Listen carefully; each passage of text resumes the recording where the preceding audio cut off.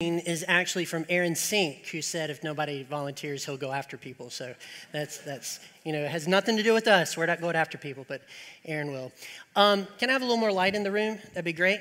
If you helped, we had D-Now weekend for our teenagers. If you help with that in any capacity, including you had a group of people come for an amazing race to your house, and you did that, could you stand so we could thank you for your work this week? Please.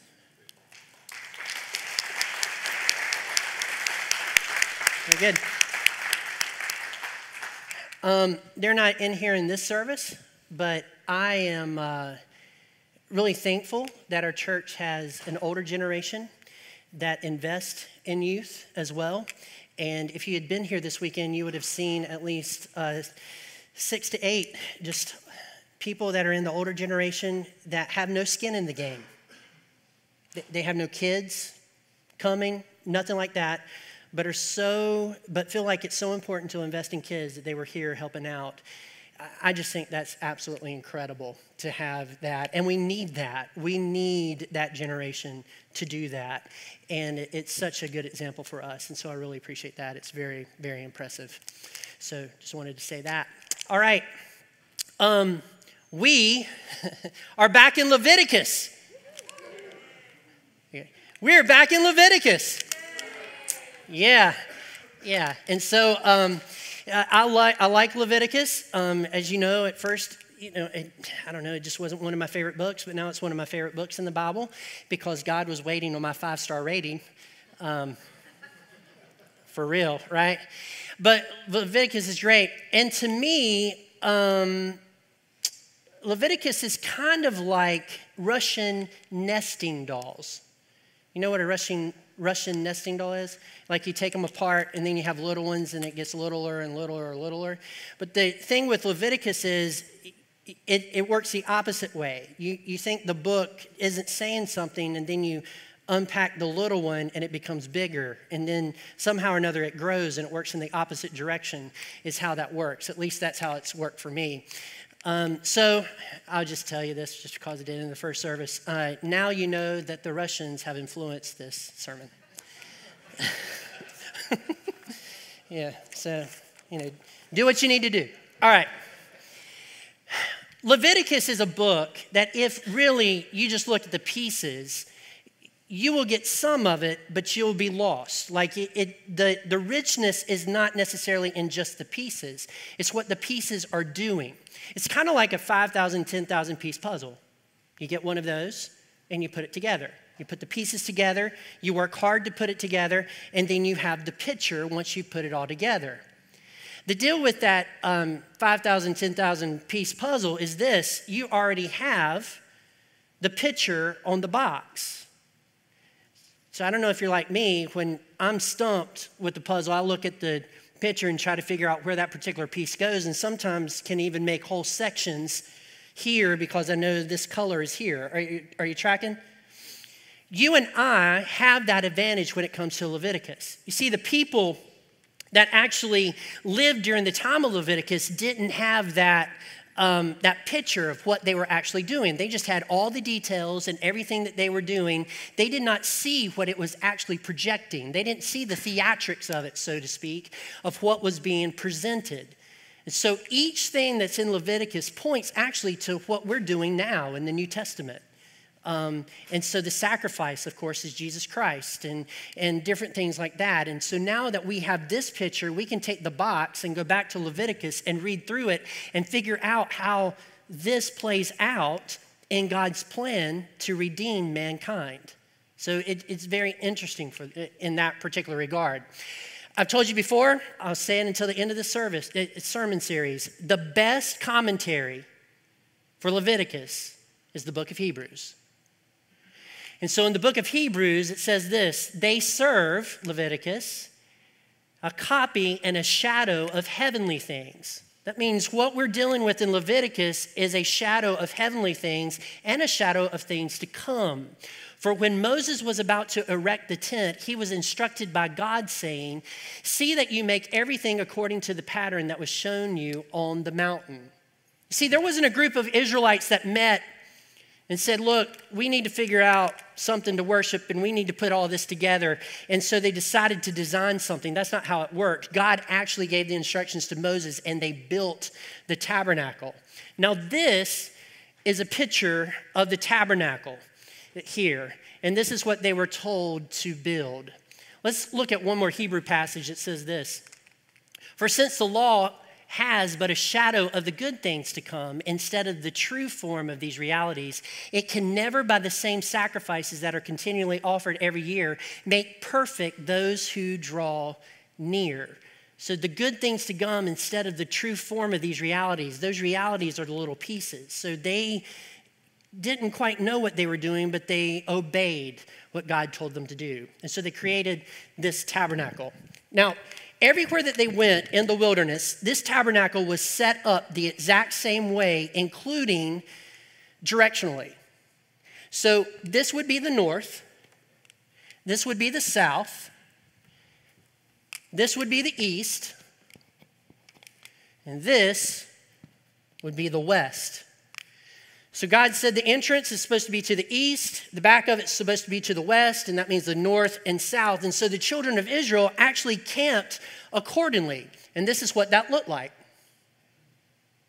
So here's the tribes. So when they left, they would leave in an easterly direction and they would go clockwise around, and the temple would be in the middle in between the west and the south. Right? North, east, it didn't matter. Anyway, that direction. Okay. So that is the picture. So what happens, and we know this from the book of Leviticus, is that the people would bring in a sacrifice and they would kill the sacrifice and the blood would be poured around the altar.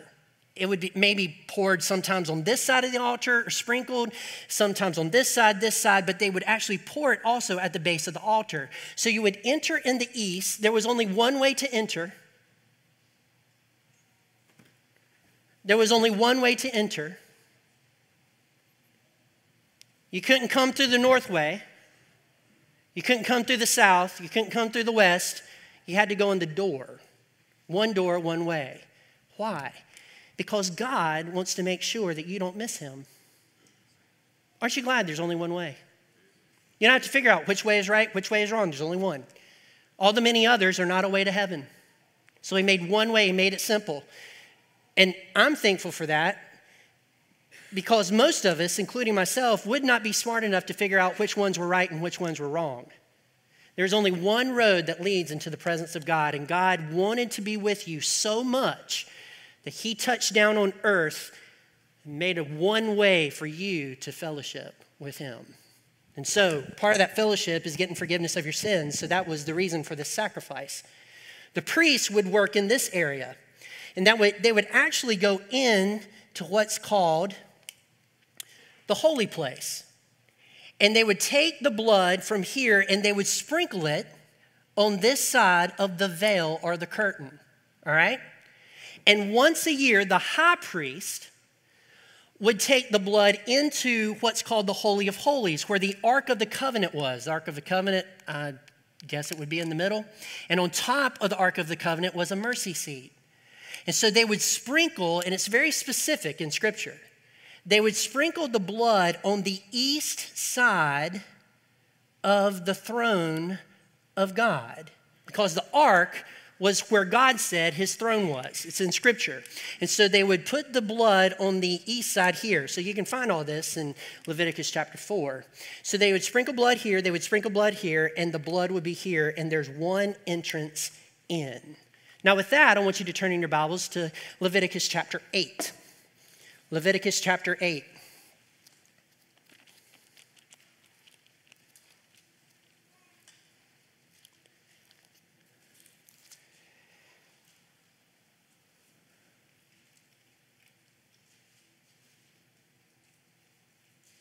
We'll begin reading with verse 22. It says this: Then he prepared the other ram, the ram of ordination. See, this is the point in Scripture, if you remember, that the priests were being ordained, okay? And Aaron and his sons laid their hands on the head of the ram, and he killed it. And Moses took some of its blood and put it on the lobe of Aaron's right ear and on the thumb of his right hand and on the big toe of his right foot. So there's blood being placed on the right lobe. I know this is my left, but this is your right. The lobe of his right ear, right thumb, right toe. Now, I want you to look at this picture. Which way is right? East. One way in. So you couldn't put the blood on the left-hand side because then you would be coming in from the west. And these are priests that are being consecrated to be close to God and enter into his presence. And so everything is on the right. And so this is on the right, this blood is on the right, and it was on the right of their earlobes, their thumb, and their toe. Same thing for the high priest who came in and offered the sacrifice and then left. When he was anointed, when he was ordained, it was this way, not this way. Very specific. It had to be on the right. Now, why is that important? Because Hebrews says in Hebrews chapter 9 that Jesus Christ died on the cross and he entered the tabernacle in the heavenly place where this was a shadow of what was actually there. And he took his blood, and he walked in to the Holy of Holies in the throne room of God. And it says that he placed his blood right here, and then he sat down at the right-hand side of the Father because he didn't have to leave because it was a once-for-all sacrifice and it was one and done. Come on. And so Jesus, who obviously is our high priest, right, enters into here. So the priests were picturing Jesus, the sacrificial blood coming in, meeting with God, coming back. But man, Jesus just sits there. He doesn't move. He doesn't go out. He doesn't go other places. Aren't you thankful that we do not have to look for another Messiah? We don't have to look for that. He's already been here. I'm so thankful for that. So here's how it ties in with you and me. I am a priest. And guess who made me holy to be a priest? Jesus. And if you receive the Lord Jesus Christ as your Savior, you're a priest also. And it says in Hebrews that we can boldly approach the throne of grace because it's through Jesus that we can talk to God the Father and we can enter here. Your earlobe, your thumb, your toe, in a theatrical sort of way, has been stained with the blood of Christ to say that you are one of his priests so that you can walk in and present your petitions to him. That's great. But it's not only that. Check out this verse from Colossians. Colossians chapter 3, verses 1 through 2 says, if then you have been raised with Christ, seek the things that are above. Well, where are those things that are above? Well, where Christ is, seated at the right hand of God. Set your minds on things that are above, not on things that are on earth. Isn't that great? It's not? It is great. We seek the things in heaven, not the things on earth. Now let me pause here a moment because I should have done this at the beginning. Let me just pause here. This sermon today is called the Leviticus cutting board. So what you are getting is stuff that I had to cut out of sermons in the past, and I just felt like I needed to present them today. Is that right? So this sermon doesn't necessarily have a line all the way through it. It's just a bunch of random type stuff that I left on a cutting board. This is one of those things. When we say that seek things that are above where Christ is seated at the right hand of God, there are other places people seek for things, aren't there? So in the back, go to the slide that says, whose are you? Who do you belong to? The background of Leviticus is this.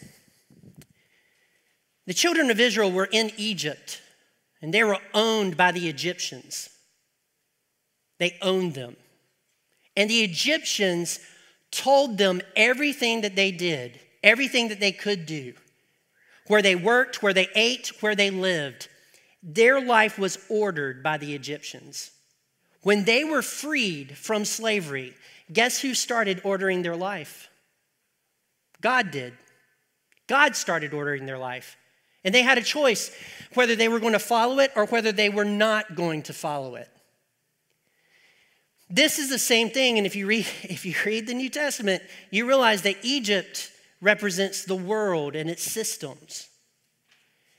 And the freedom that we have in Christ represents a new way of living, a new ordering of our lives. We are either allowing ourselves to be ordered by the world in how we live, or we're allowing ourselves to listen to Jesus so that he can order our life in the correct way. It's one or the other. So who do you belong to? Who do you belong to? Do you really take serious what Jesus Christ did for you and the benefit that you get from being able to walk all the way into the throne room of God and pray to have that forgiveness? Do you really grab a hold of that benefit and then say, yes, my life needs to be reordered and there's no one better to do it than God. And so I am going to follow him. So who do you belong to? Who do you belong to?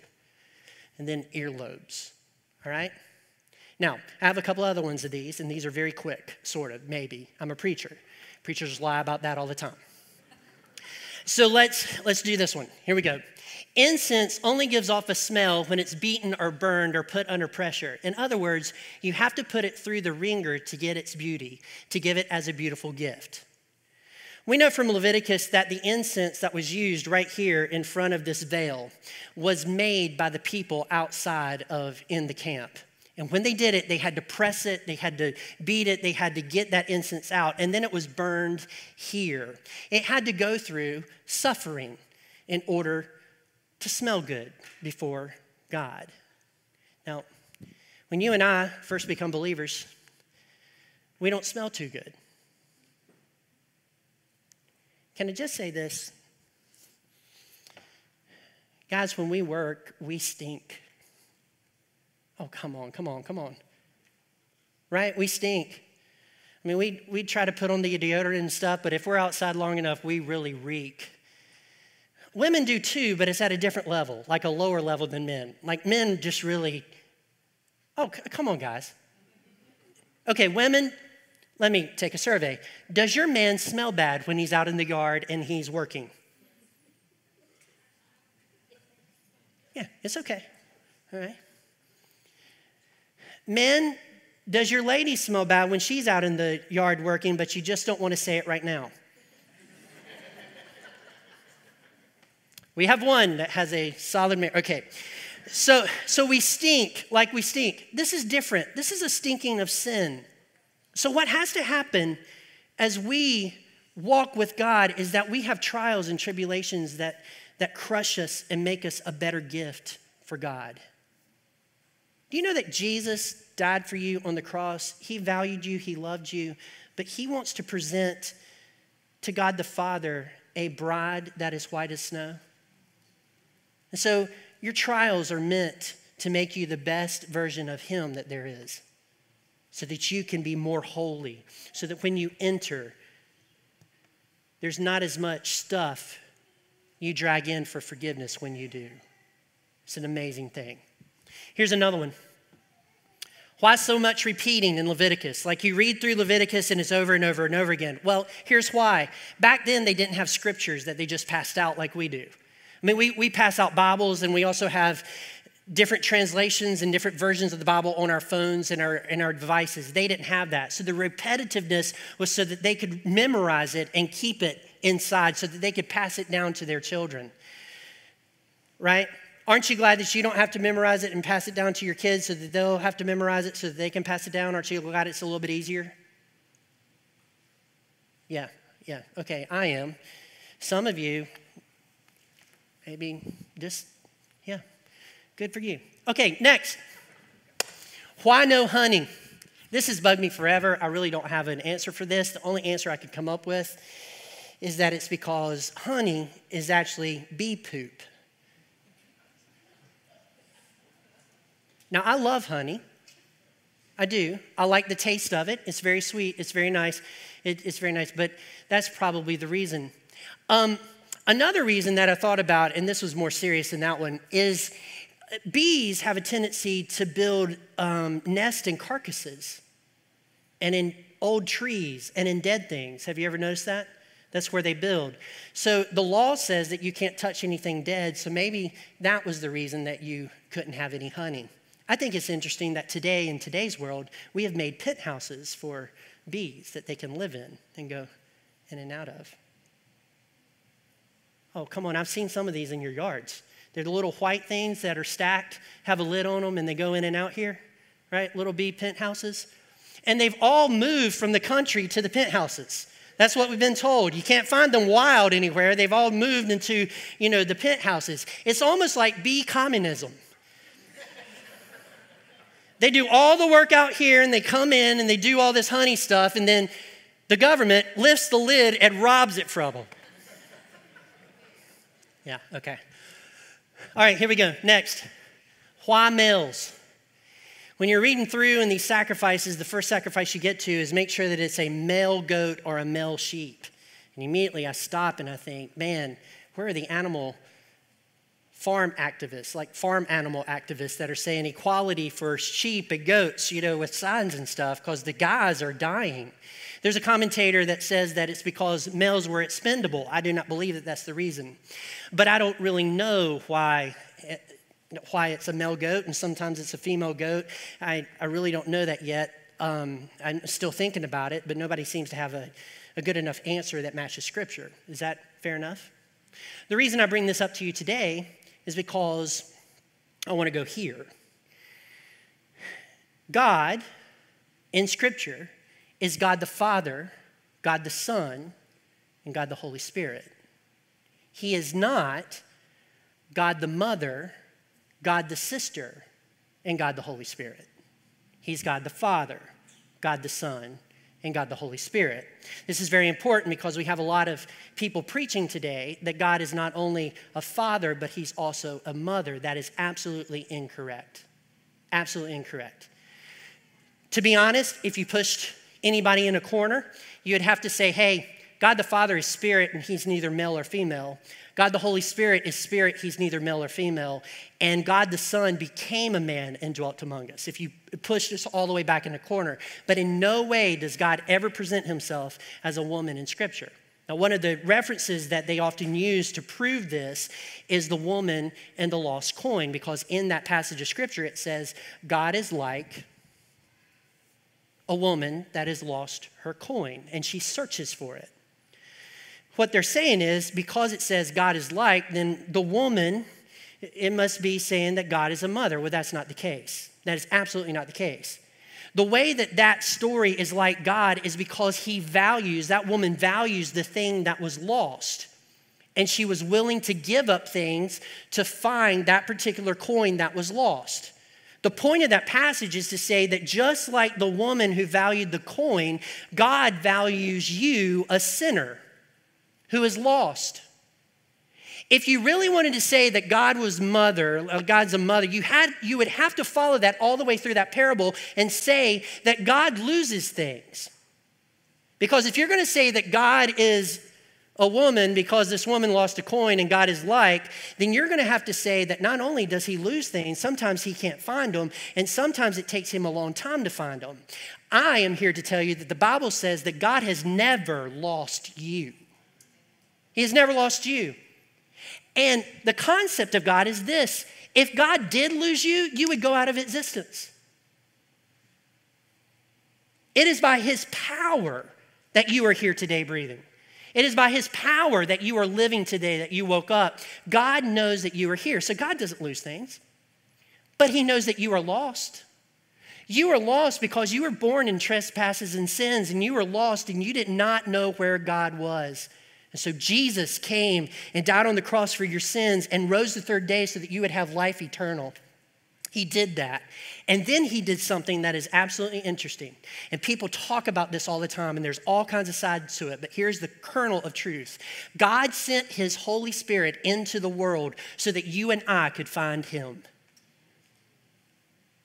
If it wasn't for the Holy Spirit, you and I would never find God. We would never find Jesus.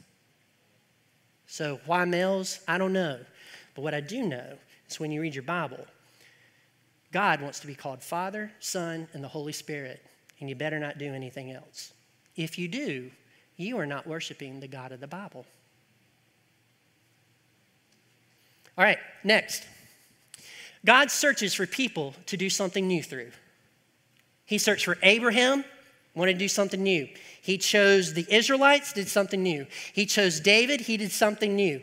He chose John the Baptist, he did something new. And he's still doing that today. I know that there's nothing new under the sun, Ecclesiastes. I know that.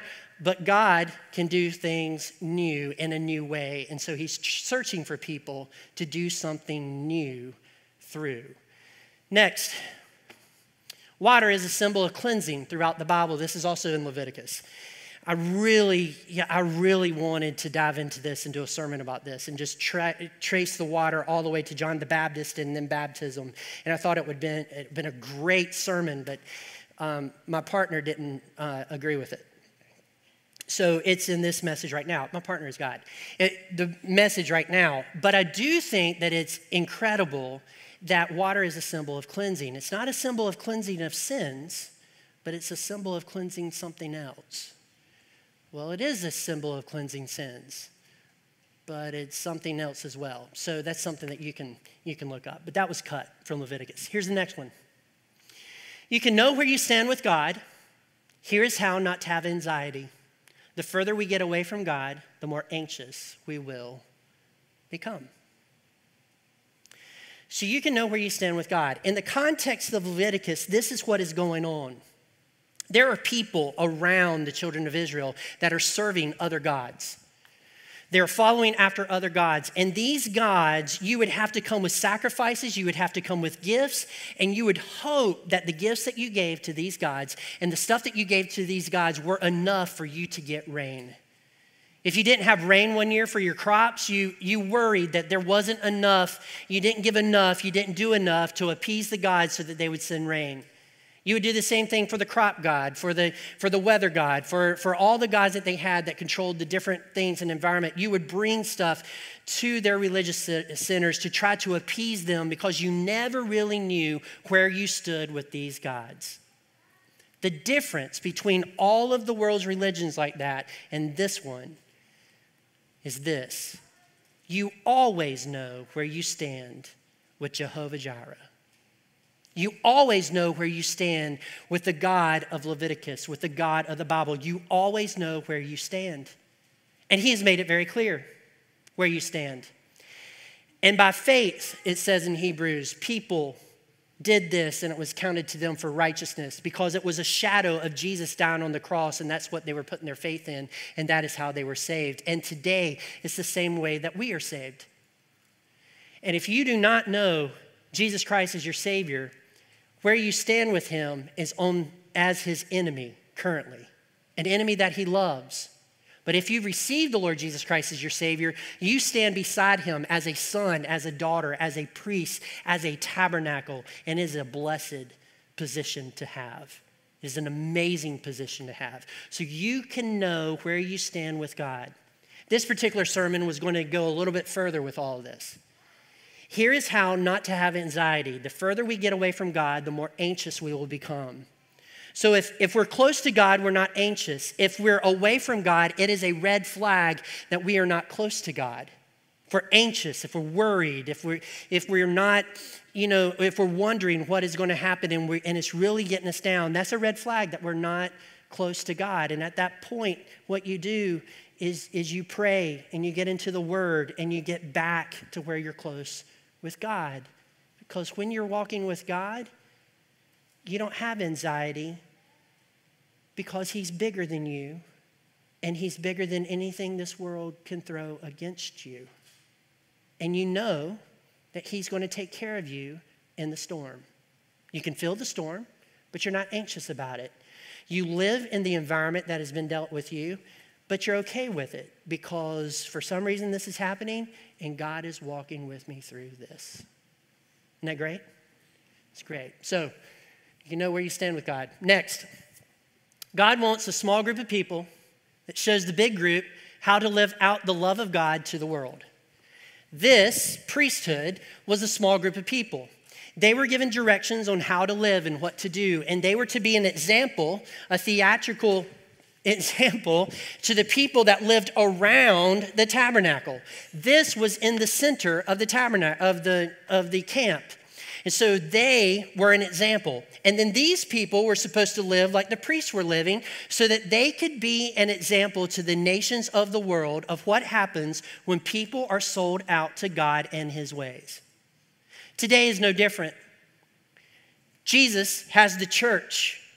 And you and I now are that small group of people that are supposed to be living as priests and as tabernacles in this world so that the world around us will know about the love of God, that we would show them how to live. And if there's any moment that God's people need to live the love of God in their lives in this world, it is right now.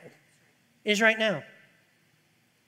I believe that if Christians were doing their job, we would not have riots.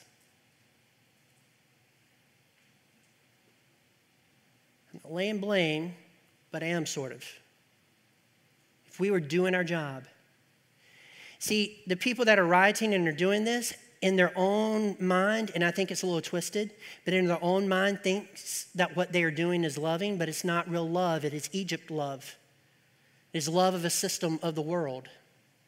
And God's people need to show God's love to the world. That is the only remedy that this world has. You see, Christians, I believe, ones that live in the center of God's will, are not racist. We can't be. We can't be racist. Why? Because for God so loved the world that he gave his only begotten son, that whosoever believes in him should not perish but have everlasting life. It is everybody in the world that God loves, and therefore I love everybody.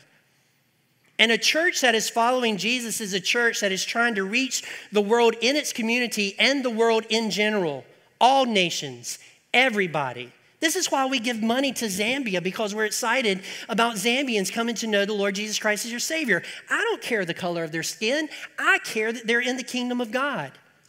And a believer believes the same way.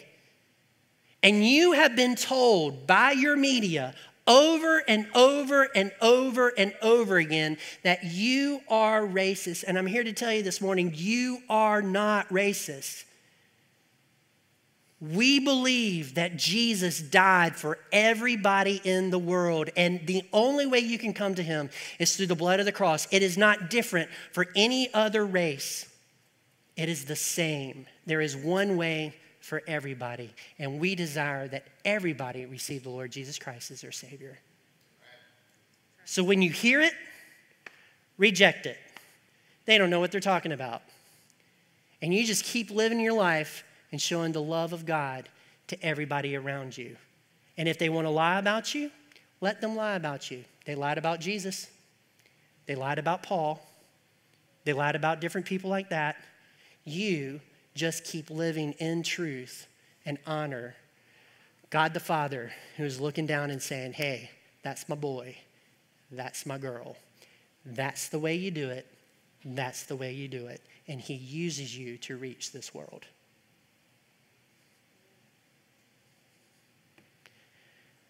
Christians just have to quit getting sidetracked on this racist thing. It's driving me crazy. Driving me crazy. I'll stop there, but it's driving me crazy. Yeah, it's driving me crazy. Okay, next.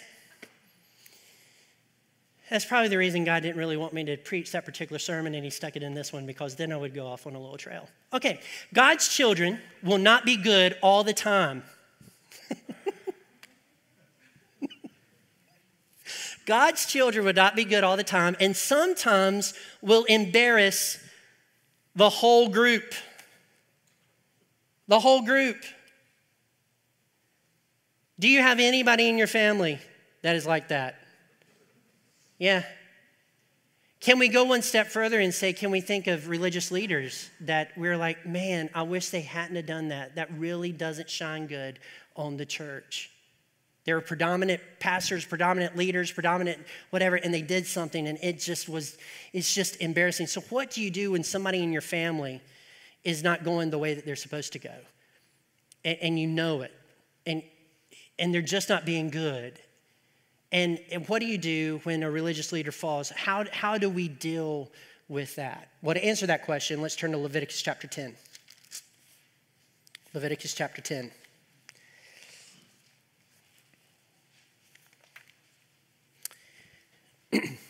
Now, to set this up, chapters 1 through 7 of Leviticus deals with stuff here. Okay? Is everybody tracking? Deals with stuff here. We get to 8 and 9, where priest or ordained, it's dealing with stuff here. Okay? So right before this, the priests have had a 7-day period of ordination. Okay, now you need to hold on to that. 7-day of ordination. And on the 8th day, chapter 10 happens. Okay? And this is what it says. Now Nadab and Abihu, who was sad all the time, the sons of Aaron each took his censer and put fire in it and laid incense on it and offered unauthorized fire before the Lord, which he had not commanded them. And fire came out from before the Lord and consumed them, and they died before the Lord. Then Moses said to Aaron, "This is what the Lord has said. Among those who are near me, I will be sanctified, and before all the people, I will be glorified." And Aaron held his peace. Now, I cut this out of the message that we had on this, and I just want to say that as a father, I cannot imagine either one of my children dying and me having to go through that. Can you? How awful would that be? I mean, I don't mean this in any disregard, but your parents are supposed to die before you, and then you have children and you're supposed to die before them. That's the way things are supposed to go, right? That's the order of the world. But here, Aaron sees 2 of his sons that took this strange fire in, which we know wasn't fire from the altar. It was fire from somewhere else. And they took it in and they were killed by God. And so there is an embarrassment that we have just gone through a 7-day priesthood ordination, and then my sons mess things up.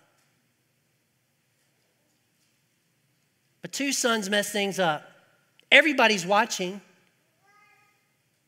right? Everybody's watching.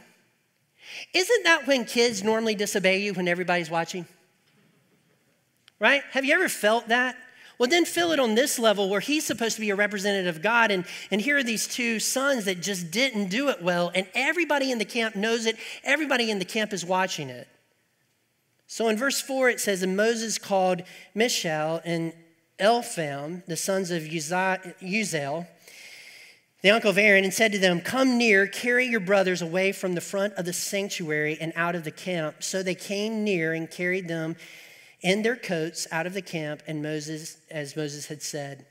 And Moses said to Aaron and Eleazar and Ithamar, his sons, 'Do not let the hair of your heads hang loose, and do not tear your clothes, lest you die, and wrath come upon all the congregation.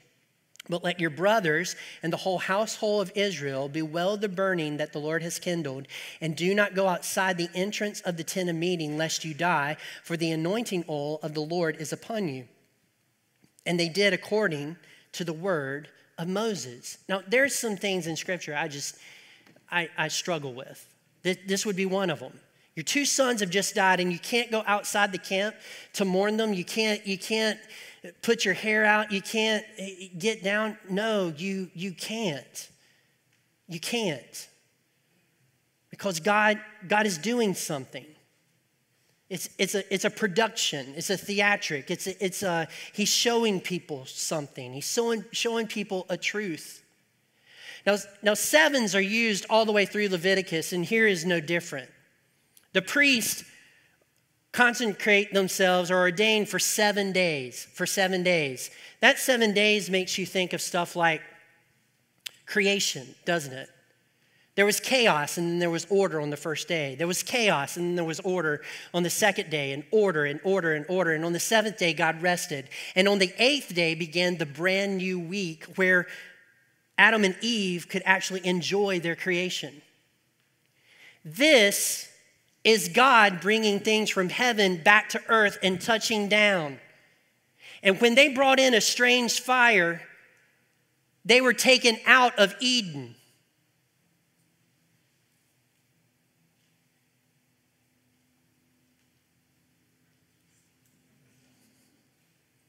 Right?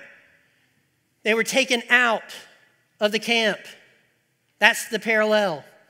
In other words, God is saying, I dwelt with Adam and Eve in the garden, and now I've decided to dwell with you. And for the first time in history, God is actually located in a spot. Come on, church. He's located in a spot. And on the eighth day, these people mess things up because guys, that's what we do. You and I mess things up, don't we? We do things that are wrong.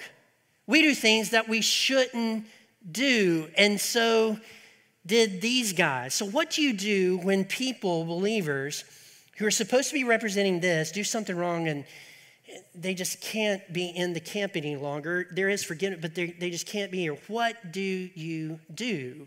Well, it seems from this text that you just keep going, because that's the point. Look at verse 8. And the Lord spoke to Aaron, saying, drink no wine or strong drink. By the way, there's only 2 times in Scripture where God spoke directly to Aaron. This is one of them. Drink no wine or strong drink, you or your sons with you, when you go into the tent of meeting, lest you die, and it shall be a statute forever throughout your generations. You are to distinguish between the holy and the common, and between the unclean and the clean. And you are to teach the people of Israel that all the statutes that the Lord has spoken to them by Moses. God is saying there is a job to do. And just because 2 people did it the wrong way, God is saying, I am going to keep going, and I want you to keep going with me. That's what he's saying. So where else in Scripture did God keep going? Well, Adam and Eve. They're created, ate of the fruit, they're kicked out of the garden. And God kept going because God has a plan. And he kept going with them. He forgave them, but they couldn't live in the camp. They couldn't live in the Garden of Eden anymore. He forgave them, but God kept going. Where else did God keep going? Noah. The whole world was in sin. The whole world was in sin. Everybody, except for Noah. And God could have wiped everybody out, but he didn't. He kept going because there was a bigger plan. There was a bigger objective. There was something else that was going to happen. So he kept going. Sodom and Gomorrah. Who did God take out of Sodom and Gomorrah? Lot. None of us would put Lot as one of the strongest believers of the Bible. Right? But he saved Lot out of Sodom and Gomorrah. Why? Because God keeps going. And even in Lot, there was something that God saw, and he gave him a chance to get back on track. He gave him grace, and he kept going. Remember the children of Israel? They left Egypt, and they're in the wilderness, and Moses goes up on the mountain, and they make a calf, and God comes down. Moses comes down and sees it. And it's probably time for God just to wipe them all out because they're worshiping something else instead of him. What did God do? He kept going. Was there a punishment for that? Absolutely. But God kept going. God keeps going because God has a plan, and that plan is redemption. And he knows if he doesn't keep going, it's done. And everybody gets punished for their sins. And everybody doesn't get to go to heaven. Nobody gets to go to heaven. God keeps going. So when a religious leader does something wrong and it reflects badly on us, what do? We keep going. And we continue to show the love of God to the world. Do we mourn the fact that this happens? Yes. Do we ignore the fact that this happens? Absolutely not. But we keep going. You keep going. If a family member keeps going down the wrong pathway, you keep going for God. That's what you do. Because that is what's important. Because that is how you are a light to them. God is going to keep going. He is going to accomplish his plan. And at this time period, that is the side that you need to be on. You keep going with God. Right? You keep going with God. I know it's a struggle when people don't act like they're supposed to. But you know what? You and I don't act like we're supposed to either. Ethan, over here, I guess you did this on Friday. Yeah, he did this on Friday. He had Seth and I give him embarrassing moments that he could use as an introduction for his sermon that evening. My thought was I probably have already shared all of mine. So I was trying to figure out what to share. One of them that I decided I hadn't told anybody yet was I was in middle school. There was this girl named Jody Winfrey, and I don't know, we were going bowling. She was over at my house. I went to her house. We watched movies. We did a lot of stuff. And about 6 to 7 months into it, Jody Winfrey, she looked at me and she said, Philip, why haven't you kissed me yet? And I said, why would I do that? And she said, well, we've been dating for 6.5 months. And Philip said, we're dating? Yeah. But there's other stuff that I might not share with you. In fact, I wouldn't. In fact, right now, if I was to say, Aaron, you come on up here, and what I want you to do is a secret that nobody knows, a sin that would be detrimental to your character. I want you to share it with the congregation, and then you will never be able to come back in here again. You would not do that, would you? Wouldn't do that. If I was to go around the room and say, Dale, you come on up. I want you to share the thing that you don't want anybody in this room to know about you. And then you're never going to be able to come back because you shared that particular thing, right? If I was to do, let's do a lady.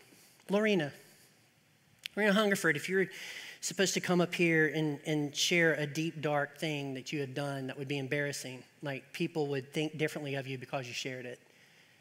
You're a good husband, Steve, because he's saying there's nothing she's done wrong. Anyway, if you were to share that and it would change the way people viewed you, you'd never be able to come back, right? And then over here, let's just pick somebody. Brett, if you were to come up, right? Yeah. And share, and it would absolutely change. You know, if you shared this thing that people would think of you differently than they do think of you now, you wouldn't share it. Do you realize that Number one, that stuff that you have done is in your past and it's forgiven by Jesus. And instead of annihilating you, he gave you grace. Instead of punishing you for that, he gave you mercy. He kept going. If you think about this particular father-son relationship, don't you think that the Father is in heaven giving you grace even though you did something wrong and it's burning in his soul, right? That you did something wrong. He's not happy you did that, but he still loves you. He still values you. Aren't you glad that God keeps going in his redemptive plan? I'm thankful that Christ saved me a sinner and he hasn't left me that way. And each step of the way, he deals with the sin in my life and he keeps going. And as long as I'm willing to open my heart to him and say, Lord, just show me the next sin I need to take care of. And let's get this done. The closer I get to becoming into the image of his son. Because God's idea for you is to take you from where you are and present you as a pure bride to his Father. So he keeps going. And you need to keep going too. Amen? Let's pray. Heavenly Father, we thank you for this day that you've given us. We thank you for these truths from Leviticus. I pray, Father, that you'll continue to work on people's hearts by the power of your Holy Spirit. If there are people in the room that are thinking about family members that have embarrassed them, I pray, Father, that by the power of your Holy Spirit, you'll remind them that their value isn't really in those people. Their true value is found in you alone. Help them think on that and give them the strength they need to deal with that issue. Whatever else has come up in people's minds and hearts today, I pray that you will talk to them, you will move them in that direction, you will mold their hearts, and just do the work that only you can do. So we ask all these things, we pray in Jesus' name. Amen. I'm here up front for you if you need me, and we're going to sing the words of this closing hymn. Let's stand.